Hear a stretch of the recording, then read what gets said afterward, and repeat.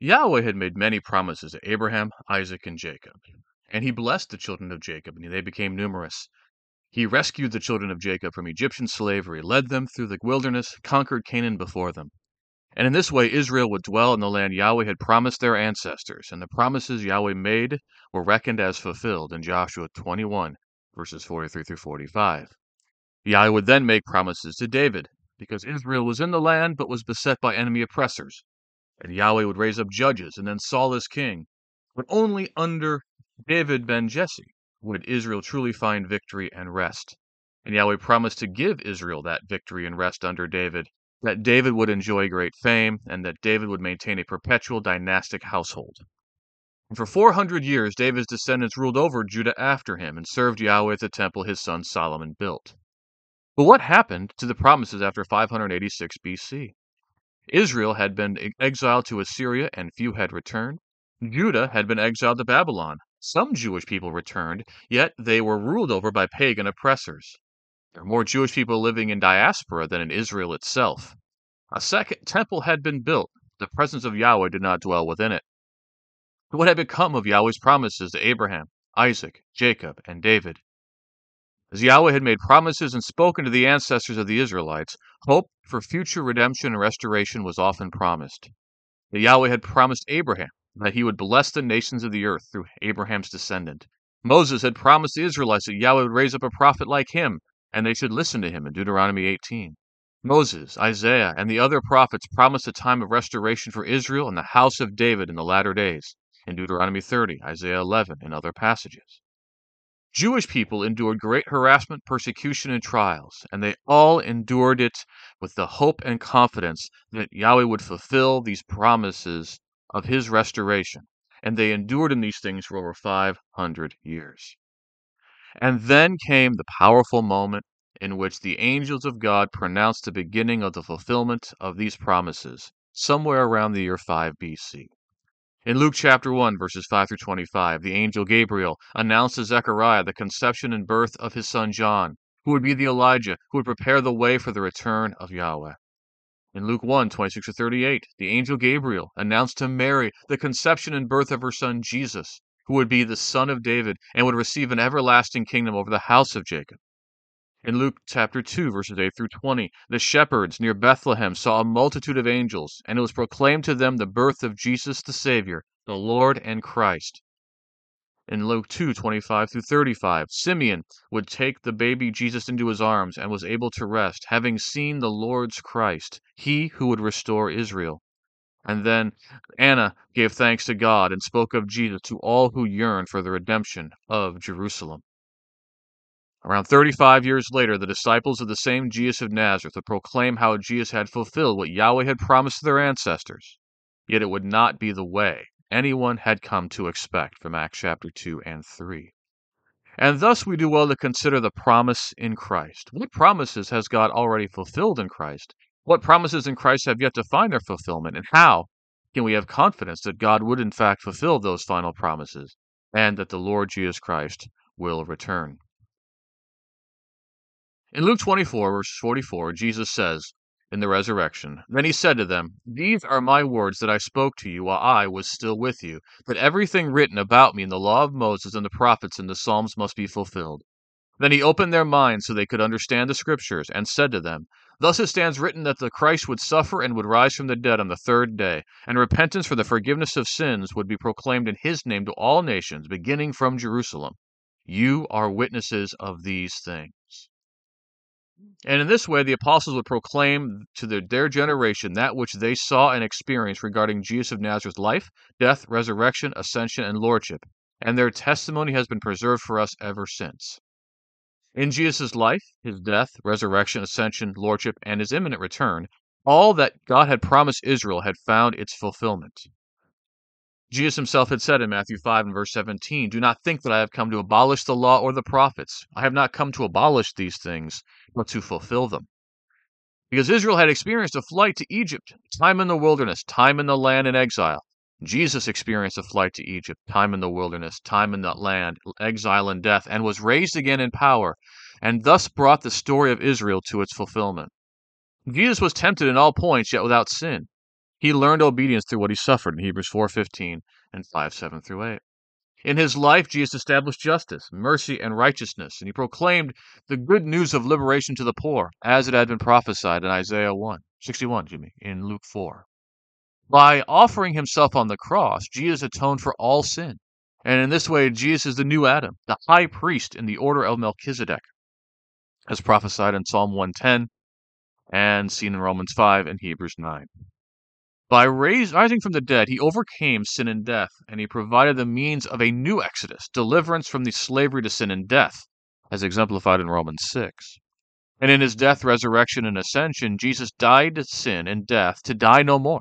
And this is the way he could stand before the Ancient of Days and receive an eternal dominion that would have no end, as prophesied in Daniel 7:13 and 14. Now, from the beginning of the proclamation of the gospel, Jewish people from across the diaspora heard the mighty works of God in Christ, as we can see in Acts chapter 2. And it was spread throughout the whole known world, as Paul would confess in Colossians 1 and verse 6. And thus Jesus, in his life, his death, his resurrection, ascension, and lordship, has fulfilled the law. He offered himself as the way for all who would follow after him. He is a high priest in the order of Melchizedek, continually ministering before the Father. He is the Son of David and Son of God, the Son of Man, reigning over an eternal kingdom. Israelites were ingathered through the proclamation of all that he accomplished. Yet that was not all, for as Paul would testify in Ephesians chapter 2, beginning in verse 14, he is our peace, the one who made both groups into one and who destroyed the middle wall of partition, the hostility, which he nullified in his flesh, the law of commandments and decrees. He did this to create in himself one new man out of two, thus making peace, and to reconcile them both in one body to God through the cross, by which the hostility has been killed. And he came and preached peace to you who were far off, and peace to those who were near, so that through him we both have access in one Spirit to the Father. And thus Paul testified how Jesus provided salvation and kingdom for Israel according to the flesh, but his death, resurrection, ascension, and lordship had implications beyond Israel. That by fulfilling that law, as we just saw that he did, Jesus could inaugurate a new covenant which would be with Israel and Judah, but also with all mankind. That as the prophets had prophesied, as in Acts chapter 9, all the nations would come to Yahweh by means of Jesus the Christ. That indeed Jesus was the descendant of Abraham, who would provide blessings to the nations. Descent from Abraham is now regarded not by genetics, but by sharing in the faith of Abraham. And those who share in Abraham's faith share in the promised inheritance in Abraham, according to Romans 4 and Galatians 3. And thus the olive tree of Israel, as Paul will use in a metaphor in Romans 11, contains those quote-unquote natural branches which remain faithful, along with the quote-unquote wild branches of the Gentiles grafted in. And thus the Israel of God are those who are found faithful in Jesus, as exemplified in Galatians 6:16 and 1 Peter chapter 2 and verse 9. Men and women, Jewish and Gentile, free or slave, civilized or barbarian, all can come to faith in God and Christ, can drink of the one Spirit, and find reconciliation and salvation in Him, according to Galatians 3:28 and in Colossians 3:11. And thus John can testify in Revelation 1, 5, and 6, that from Jesus Christ, the faithful witness, the firstborn from among the dead, the ruler over the kings of the earth, to the one who loves us and has set us free from our sins at the cost of his own blood and has appointed us as a kingdom, as priests serving God and his God and Father, to him be the glory and the power forever and ever. Amen. That Jesus has all power and authority over all the nations of the earth and the powers in the heavens. Matthew 28:18 through 20. And so in Jesus, we can find redemption from sin and reconciliation with God. We can share in eternal life and have spiritual regeneration now, as can be seen in John 14 and Romans 6. That God has already made us a kingdom in Jesus in Colossians 1:13. That we now live under his rule and authority and ought to seek to glorify him in all that we do, jointly participate in life in Christ together. That we are all priests of Jesus serving God our Father, that our lives are to be spiritual sacrifices and service, proclaiming and embodying Jesus in all we think, feel, and do in Romans 12. And that God has given his people the promised Holy Spirit, as testified in Joel 2, Acts 2, and Ephesians 1:13. These are all the things that Jesus has already done to fulfill the promise of God in Christ. And yet, as Paul testifies in Philippians chapter 3, verse 20, our citizenship is in heaven, and we eagerly await a Savior from there, the Lord Jesus Christ, who will transform these humble bodies of ours into the likeness of his glorious body by means of that power by which he is able to subject all things to himself. So yes, Jesus has accomplished much of the promise in his life, death, resurrection, ascension, and lordship, yet the fullness of all things await fulfillment in his return. In 1 Corinthians 15, verse 23, Paul will tell us that each in his own order, Christ, the firstfruits, when Christ comes, those who belong to him. Then comes the end, when he hands over the kingdom to God the Father, when he has brought to an end all rule and authority and power.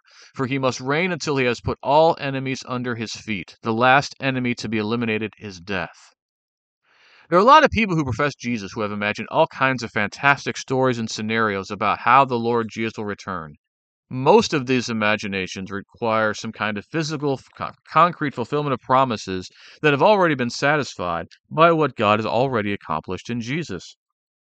If we want to know exactly when that day is going to be, we are going to be frustrated because he will return as a thief in the night in 1 Thessalonians 5.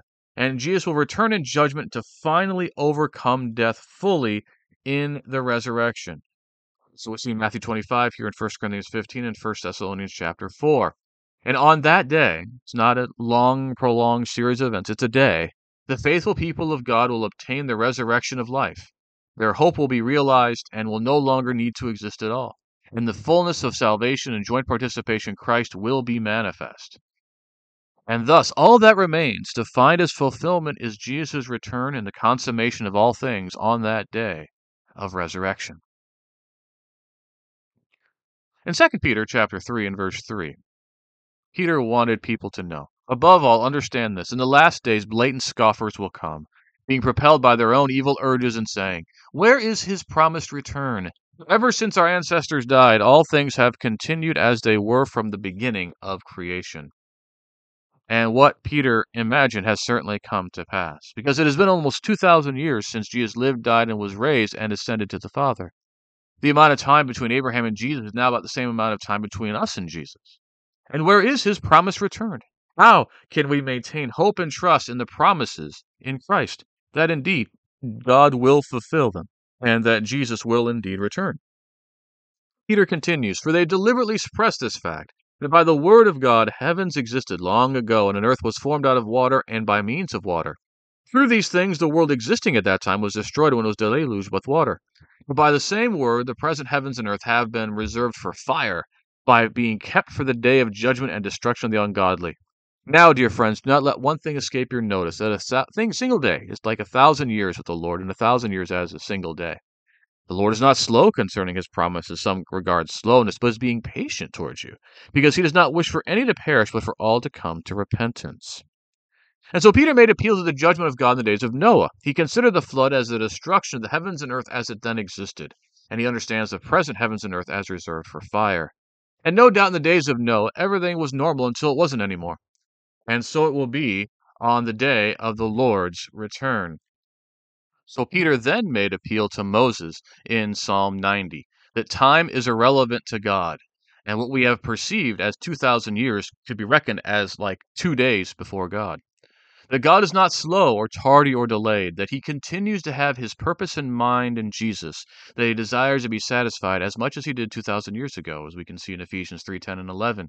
That God is being patient instead. He doesn't want anyone to perish, but he wants all to come to repentance and to find life in Jesus. So we can also see in 1 Timothy chapter 2 and verse 4. Now, what if the Lord Jesus had returned the day before you turned to him in faith? What if today is that day for somebody else? So Romans chapter 8. Verse 23, Paul says, "Not only this, but we ourselves also, who have the first fruits of the Spirit, groan inwardly as we eagerly await our adoption, the redemption of our bodies. For in hope we were saved. Now hope that is seen is not hope, because who hopes for what he sees? But if we hope for what we do not see, we eagerly wait for it with endurance." And later in chapter 8, "What then shall we say about these things? If God is for us, who can be against us? Indeed, he who did not spare his own son, but gave him up for us all, how will he not also, along with him, freely give us all things? Who will bring any charge against God's elect? It is God who justifies. Who is the one who will condemn? Christ is the one who died, and more than that, he was raised, who is the right hand of God, and who is interceding for us." And as Peter testifies in 1 Peter chapter 1, "Blessed be the God and Father of our Lord Jesus Christ. By his great mercy, he gave us new birth into a living hope through the resurrection of Jesus Christ from the dead, that is, into an inheritance imperishable, undefiled, and unfading. It is reserved in heaven for you, who by God's power are being protected through faith for salvation, ready to be revealed in the last time. This brings you great joy, although you may have to suffer for a short time in various trials. Such trials show the proven character of your faith, which is much more valuable than gold, gold that is tested by fire, even though it is passing away, and will bring praise and glory and honor when Jesus Christ is revealed. You have not seen him, but you love him. You do not see him now, but you believe in him, and so you rejoice with an indescribable and glorious joy, because you are attaining the goal of your faith, the salvation of your souls. Because in the end, there's no escaping it. It requires trust and fortitude to remain the hope of fulfillment of the promised return of the Lord Jesus Christ.